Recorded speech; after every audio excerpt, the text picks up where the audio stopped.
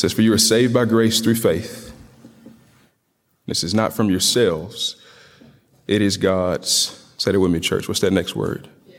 Gift. It's God's gift, Paul writes. Not from works so that no one can boast. For we're his workmanship, created in Christ Jesus for good works, which God prepared ahead of time for us to do. This is God's word. You can take your seat. From this passage, I want to preach a brief sermon on the thought it had to be a gift. It had to be a gift. Join me for a moment of prayer as I ask for the Lord's help. God, we thank you that in a season where people all over the world are thinking about gifts, buying gifts, giving gifts, we're able to come to this place and gather together and consider the greatest gift that we've ever been given in Christ. We thank you that you saw fit to grant salvation as a gift to undeserving people.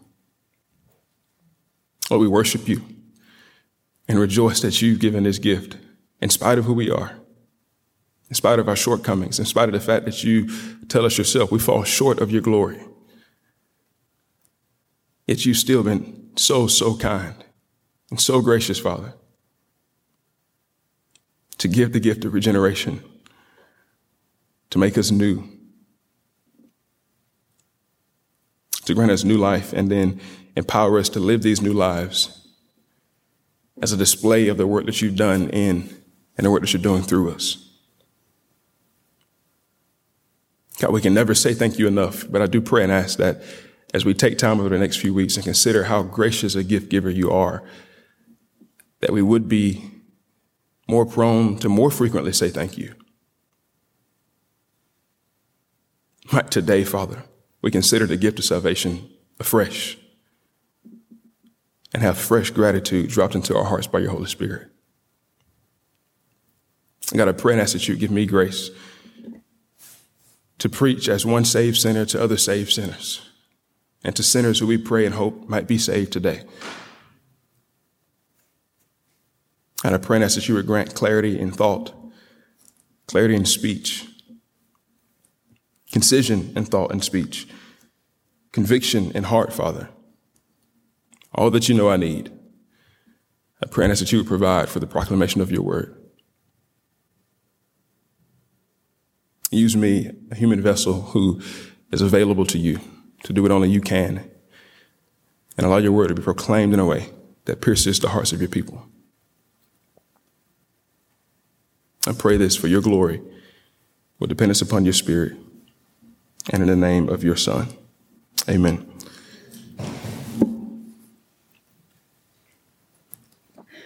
Well, it is that time of year. Lists are being made. Secrets are being kept. Anticipation is being built. Budgets are being broken. Bank accounts are being emptied out. It's that time of year, the season of giving. It's time when people all over the world purchase and joyfully give gifts. It reminds me of that time when my parents gifted me the thing I've been hoping and wishing for all year long. I was probably 6 or 7 years old. I spent the first part of my life in a very rural part of southern Georgia. There weren't a whole lot of things to do in this town, and so what kids did for fun was to ride and drive off-road vehicles, go-karts, dirt bikes, ATVs. When you got to be big enough to drive one of those by yourself, this was your form of entertainment. And one Christmas, I knew I was finally going to be big enough. And so I spent all year long telling my parents, like, hey, what I want for Christmas this year is a go-kart. I didn't even have to make a list. My list consisted of 2 words, go and kart. And I told my parents all year long to make sure they knew what I wanted. And so as we got into the month of December, we were approaching Christmas Day. And my dad took me to this store that specialized in selling these off-road vehicles. And so we go in and I get to sit on all these different go-karts. You know, I'm trying to see what kind of seats feel the best, what colors look the best, what which of these go-karts is the best go-kart to purchase. Like, do I want red? Do I want blue? Do I want bucket seats or do I want a bench seat? What do I want on my go-kart? But waiting all year long, And so I got to get this thing exactly right to let my parents know exactly what I want. And so I tried a bunch of different ones. We leave, and I leave with high hopes. Will my go-kart dreams and wishes come true this Christmas? So Christmas morning comes. My family gathers in the living room. I don't know why. Maybe I was delirious from excitement, but I was looking around in the living room as if the go-kart somehow would have been in the living room. Thankfully, it was not. But we gathered in the living room. I watched my family members open gifts. I opened a few gifts myself, things like books, clothes.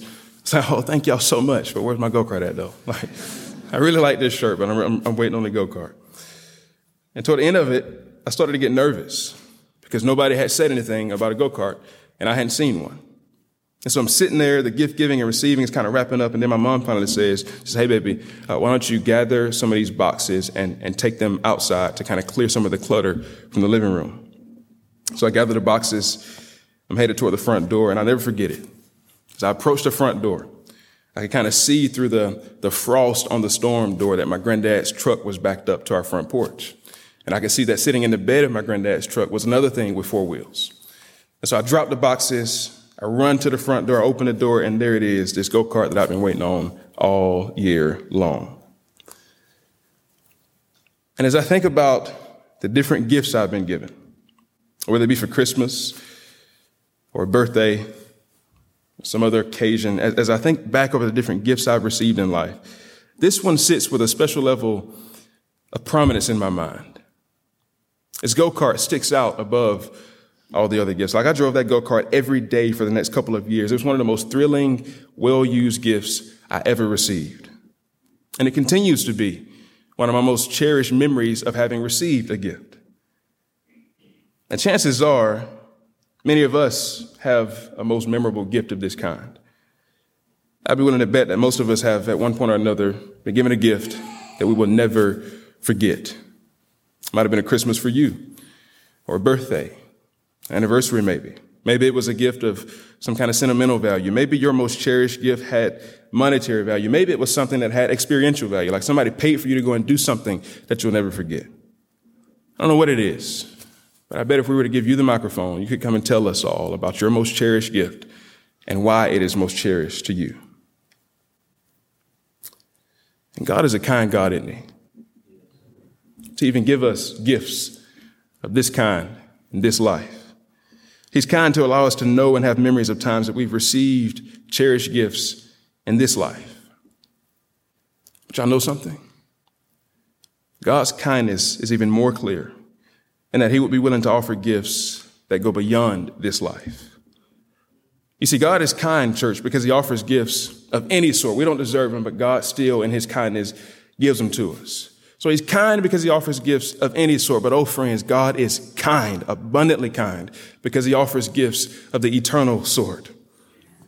And so I want to encourage us all this morning, this Advent season, to consider the gifts of God that hold weight, not only for this life, but also for the next life. I want to encourage us to consider the more important, unfading, imperishable gifts of God. And this morning in particular, I want us to consider the gift of God that salvation is. Paul writes about this gift in his letter to the church at Ephesus. And our careful reading of this letter implies to us that this church must have been made up of people who were somewhat like us. They must have been people who were sometimes tempted toward self-righteousness and self-dependence, or maybe doubt and skepticism, division and cliquism. Paul seemed to have known that this church, made up of sinful human beings, would have people be tempted as sinful human beings are tempted, toward a multitude of sins that at the end of the day could likely be traced back to the root sin of pride. The reason I say this about pride is because in writing this letter, Paul spends the first half of it simply telling these Christians about the process by which they've been saved. He tells them about how God, from before the beginning of time, had a plan of salvation for them. He tells them about how this plan and the execution of this plan and the miraculous work, it was miraculous work of God taking spiritually dead people and making them spiritually alive unto salvation. He tells his church friends about how their salvation had taken place for the pleasure of God the Father through the work of Christ the Son and with the permanent seal of the Holy Spirit. But as Paul tells them all of this, he makes sure to also tell them that the whole process of it all was the process of a gift being given. That's what's in the verses before us this morning. Paul tells his church what I want to reiterate for us today, the salvation we have because it was given as a gift. And the salvation we've received, the salvation we've been gifted, we were gifted because it had to be a gift. You see, knowing the human temptation toward pride, Paul makes the point that salvation is a gift from God, and salvation is actually a gift about God. It makes the point that salvation is a gift from God, and it's the gift about God. And now, whether you've received this gift of salvation or not today, I hope you'll kind of lean in this morning to consider how the gift of being eternally saved comes from God who gives it in grace and mercy and is meant to be about God who gives it in grace and mercy. And just in case you're skeptical of me, this is no interpretation of my own. You see it in the verses, right? Paul writes explicitly in verse 8, "You are saved by grace through faith, and this is not from yourselves, it is God's gift." So he doesn't leave it up to interpretation. Paul tells us outright the way salvation is gained is by it being given as a gift. And I want to encourage everybody in the room this morning to joyfully consider what kind of forms these two bookends around that phrase about salvation being a gift. See, before Paul tells us salvation is a gift, he says it's not from yourselves. Then after he tells us it's a gift, he says it's not from works. So Paul's making the point that the salvation you have done nothing to gain, church. Literally, it doesn't flow from you. It doesn't flow from your works. Your salvation does not have its origin in who you are, nor in anything you've done. Your salvation originates from who God is and what God has done. And now here's the reason this is good news for us this morning at Pioneer Church. Because if it were up to you to save yourself, not only would you not have been able to, but you wouldn't have wanted to. Not only would you have lacked ability for your salvation, you would have lacked wisdom to know you needed salvation. Not only were you too weak to save yourself, you were too blind to see that you needed to be saved. I mean, this is the testimony of every Christian in this room, that we got a God who was gracious to reveal to us our need and to give us what we needed. The testimony, friends, of every believing heart in this room is that God broke it over sin, then he renewed it for salvation. The testimony of everyone who's saved is that it is not from ourselves. It is not from our works. It is a gift from God. And I hope, church, I pray that this continues to be the testimony we bear. Because catch this. It's the Christian testimony that God saved you, but it's a Christian temptation to operate as if you saved you. What do I mean by that? Well, even though we know works didn't get us there, it's easy to fall into operating as if works is what keeps us there. So if your devotional life, if your devotional time always feels like a duty and never feels like a privilege, you may need to think more about how freely you were saved. If your service to your church is just a weekly box to check off your Christian task list, you may need to think more about how freely you were saved. If you struggle to forgive others when they've wronged you, you may need to think about how freely you've been forgiven. Or here's a radical one, right? If you obsess over and fixate on your mess ups and sins and the guilt you feel about messing up, consider again that your salvation was a gift freely given to you.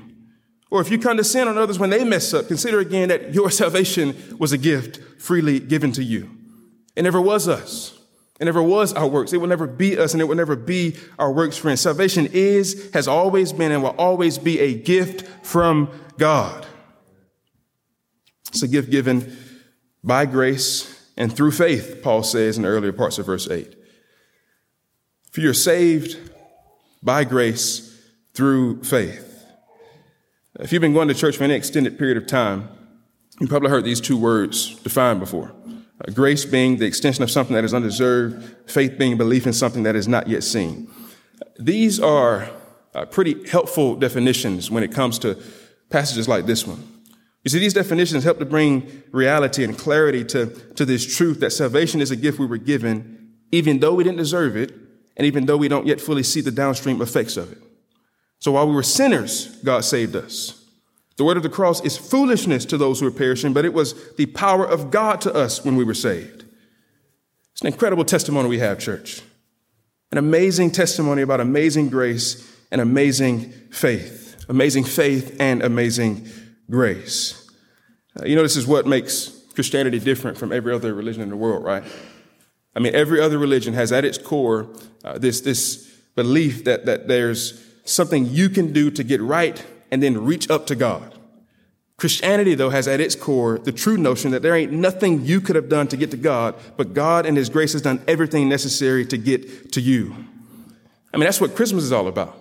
Like the reason we celebrate Advent is because we got a God who came to us. The word Advent literally means coming. Advent is the celebration of the God of the universe dressing himself in human clothing, then coming to be among human sinners and dying in our place at the hands of human persecutors, but rising from the grave to provide human salvation. It's a testimony of amazing grace we have, church. And if you're in the room not yet having this testimony for yourself, if you're here and you don't consider yourself a Christian, I encourage you today, lean in and take part in this amazing grace of God. The Christian testimony is that we've been saved by the amazing grace and gift of God. The beauty of the Christian gospel is that God still has more of this gift to give. And so in the same way I just finished urging my brothers and sisters, I want to urge you now. Stop trusting in whatever you're trusting in for present and eternal well-being, and trust instead in the amazing grace of God. Stop trusting in your works because they ain't good enough. Stop trusting in yourself because you ain't good enough. Trust instead in the gift of God and in the amazing grace by which he gives it. It's the same amazing grace that has saved the Christians in this room. It's the same amazing grace that has saved even the worst of sinners. The same amazing grace that led John Newton to pen the song we sang this morning about this amazing grace. Amazing grace. Go there with me, church. From the top. Amazing grace, how sweet the sound that saved a wretch. Come on. Like me. Yeah. I once was lost, but now am found. Was blind, but now I see. Amen. Amazing grace. Arguably some of the most sung words in all of Christian history. But I can't help but wonder, church, if we consider just how amazing the grace is that we sing about. The grace that has carried us to eternal salvation and hope. I mean, many people sing this song because it has a good melody, but John Newton's intent for this song was for it to lead us to think about how just how amazing the grace of God is. He actually wrote the song as kind of a musical testimony of his own salvation. Newton was a man who grew up in the home of a devoted Christian mother, but a heathen forefather. His mom sought to impart gospel truth into him as best as she could. His father, on the other hand, was a sailor who was often away at sea among slave ships where he would venture back and forth, capturing and transporting people from Africa to bring them into American captivity. Well, Newton's mom passed away early in his life, and he ended up following in the footsteps of his father, eventually becoming the captain of his own slave ship. Well, one day, he and his crew were at sea, and a raging storm arose. Several men had already been thrown overboard. Newton was unsure if any of them would live through this storm, so he did the only thing he knew to do. He cried out to the God that he watched his mama pray to. He pleaded for mercy and grace for salvation from this storm, but friends, what he was given was mercy and grace for salvation from the storm and mercy and grace for salvation from sin. God spared Newton that night. He allowed Newton to live from that night forward. And so Newton began pondering how God could save a man as wretched as him from perishing in this life, but even more so from perishing in the next life. He became convinced that in order for God to extend this kind of salvation to the kind of sinful man that he was, he had to be a God of amazing grace. And I think that the reason we can sometimes sing that song without feeling the lyrics, the reason we can have this gift of salvation without considering how amazing the grace is that God had for us is because we, unlike Newton, don't remember how far grace had to come to bring us to God. I mean, we may not have been on a slave ship when we encountered the Lord and his grace, but all of us, friends, have been some places we shouldn't have been. We've been with some people we shouldn't have been with. We've engaged in some activity we shouldn't have been engaged in. We've bought some stuff. We've watched some stuff. We've said some stuff. We've thought some stuff. And if we can be honest this morning, we still slip sometimes and still be doing some stuff. But God in his grace and mercy, he reaches out to us and he says, I've got amazing grace that can cover all your stuff. I wipe all your stuff clean so that you can come to me as a redeemed, restored, made righteous sinner by the blood of Christ. You're never too far for the grace of God, church. The word saved in verse 8 actually suggests this. It's in the Greek pretense that this word is used, and it means that it has a completed action that has continual consequences. So Paul wanted these Christians in Ephesus and the Christians at Pioneer Church to know that the salvation you've been given, the grace by which it's been offered, and the faith by which you've received, it was good when you were first saved. It's good now that you are saved. And if those first two are true, it's good for you to keep being saved, church. Salvation, friends, is a gift from God.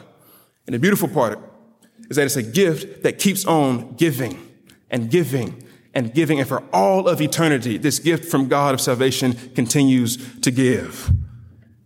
It's a good gift. It's a gift from God. But as we move on, we can't forget that it's also a gift about God.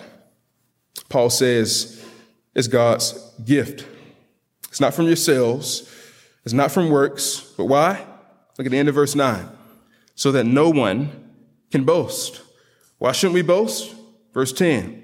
Because we are God's workmanship, created in Christ Jesus.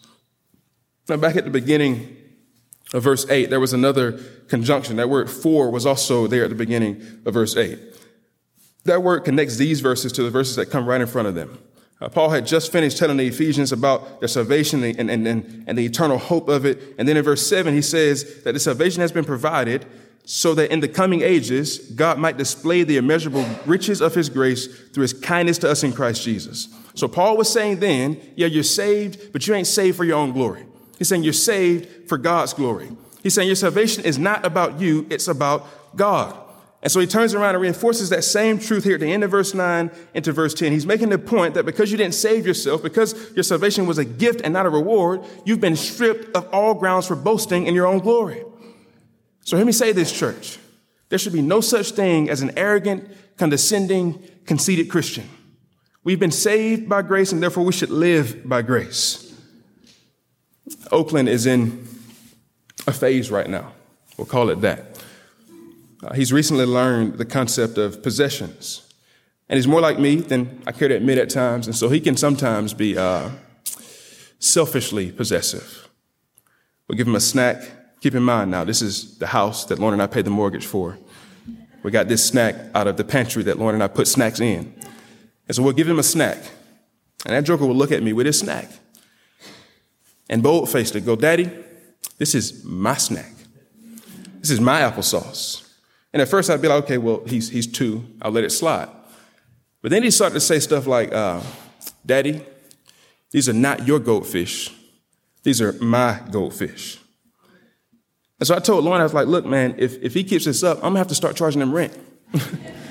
He can't just be walking around here saying that kind of stuff. He eating for free, boasting about what he's been freely given. In church, we laugh at Oakland. But I wonder if God has similar feelings about us when we try to pridefully show off our theological knowledge in a conversation, or arrogantly talk about all the things we do for God and his kingdom, or pray long prayers so that people will be impressed by our many words. Now, I'm not saying that showing and testifying about good things is wrong. It's the motive of the heart that matters.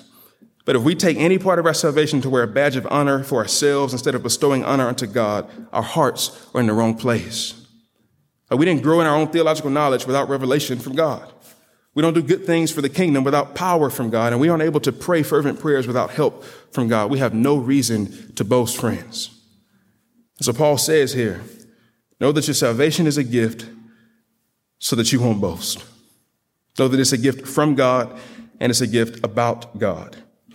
And he tells us in verse 10 that this boasting ought not to happen because as those who were given the gift of salvation, we are God's workmanship, created in Christ Jesus for good works which God prepared ahead of time for us to do. So he says we're God's workmanship. A few things I want to say about this. First, notice that the noun Paul uses is plural. He says we are God's workmanship. So catch this. Your salvation is not about you. It's about God. And it isn't an individual thing. It's a communal thing. We are all individually, yes, but also collectively the workmanship of God. And so what is workmanship? Y'all always ask the right questions. The Greek word that's translated workmanship is where we get our English words like poem and painting. It's a kind of artistic creation or handiwork. So part of the gift of salvation is that you get to be a part of this creative masterpiece that God puts his personal stamp on. It's another sermon for another day, but for those who are saved in Christ, it shouldn't matter what nobody says about you or what nobody thinks of you. What God thinks of you is that you're worthy of being included in this masterful tapestry known as the church. So listen, Christian, if you feel low in value or have a poor perception of yourself, try adopting God's perception of you instead. You're a part of God's workmanship, Paul says. And when he says that we are God's workmanship created in Christ Jesus, the primary point he's trying to make is that what Jesus did to save us transformed us into a display of what God could do to save us. You see, as the masterful workmanship of God, we're to be a display of the miraculous power of God to take dead sinners and recreate them from the inside out, giving them new life and power for righteousness. And so instead of boasting in ourselves as if we've done something, we're to boast about God who's crafted us into what we are, and about Jesus who is the instrument by which the crafting took place. How do we do it? Thankfully, the passage tells us. We live carrying out the good works that God prepared ahead of time for us to do. When you reflect the character of God, you display the masterful handiwork of God in your life. After I realized that it probably wasn't going to work for me to charge Oakland rent, I started to think about some other ways that I could kind of address this possessiveness that he's been showing. And so the morning I figured it out. Now when he says something is his, we simply ask the question, okay, yeah, where did you get it from? He'd be like, and we say, okay, you're not getting that one. Who bought it? He'll say, Mommy and Daddy bought it. And we say, okay, so what should you say in response to that? And he'll say, thank you, Mommy and Daddy. So I'm closing with this, church. Who saved you? What should you be saying with your life? Let's pray. Father, we thank you again for the gift that salvation is. We say it often, but I pray and ask that it would resonate deeply into our hearts this morning. You have done for us what we could have never done for ourselves. You've poured out amazing, unimaginable grace. You've made us new. You've given us eyes to see just how wretched we were. Then you pulled us out of our wretchedness. Might we not waver in our cherishing this most pleasing, most promising, most amazing gift we've ever been given. Might we always cherish it. And might our lives be a testament of thanks unto you for giving it. We love you. We thank you. We praise you. And we do so in the name of your Son. Amen.